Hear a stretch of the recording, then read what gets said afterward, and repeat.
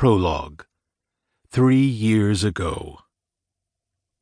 Deep inside the Brazilian jungle stood an old cathedral, a solitary stone structure located at the end of a tributary that was more Mayan in influence than Catholicism. The walls were gray and cracked with growing fissures due to the erosion of its foundation, so the seating of the stone blocks no longer aligned on top of one another.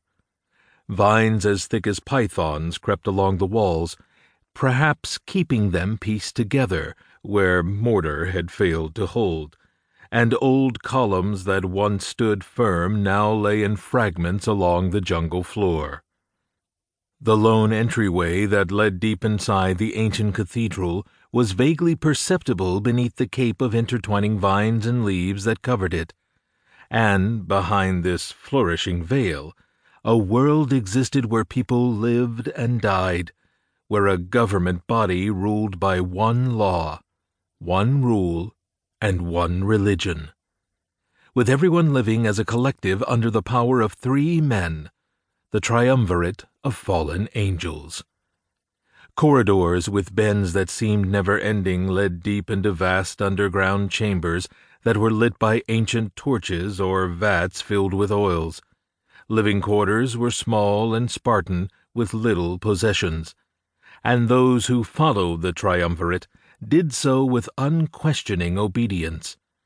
In the middle of the cathedral was a limestone stage surrounded by burning lanterns, with 3 chairs equivalent to pontifical thrones that held the ornate carvings of winged angels and demons doing battle with sword and shield, with each chair telling a different story. Sitting in these chairs were the members of the triumvirate, all aged cast-offs from the Nazi Party.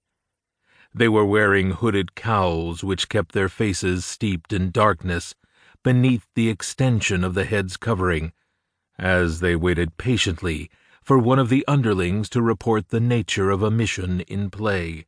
At the end of the chamber, a bullet-shaped door made of thick wood with bands of black steel and rivets holding it together opened, then closed, with its protesting hinges echoing throughout the chamber like the raking of fingers across a blackboard. A man, wearing a cowl, stepped into a circle of marginal light, with his hands hidden beneath the fabric of his sleeves.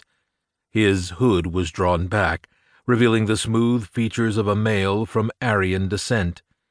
Even with the faint licks of flame that burned feebly in the lanterns, one could see the bleached blonde hair, the aqua-blue eyes, and the glint of instilled prejudices that burned with a fuel far greater than the oil that simmered in the lamps.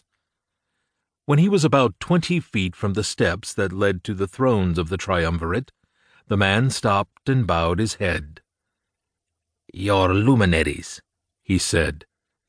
The 3 members of the triumvirate remained as still as Grecian statues for a long measure, until the one sitting in the middle finally raised a palsied, liver-spotted hand. "You have news, yes?" His voice had grown too old to articulate correctly, his words slow and thick, but manageable enough to be deciphered by trained ears. "I do, your luminary," he answered. "I've received word that Shepherd One and its dignitaries are flying over Brazil as we speak. On board are 14 cardinals who are well guarded by 6 members of the Vatican Knights." The aged luminary lowered his hand and set it to rest on the carved rail of the throne. It wasn't the cardinals he was concerned with, but the company they kept. 6 Vatican Knights. A most valued prize. "Everything's in the place, then?" asked the luminary. The underling bowed his head before speaking, something all underlings did before addressing a luminary of the triumvirate. "They are," he answered. "Very good," the luminary said. "Then it has begun."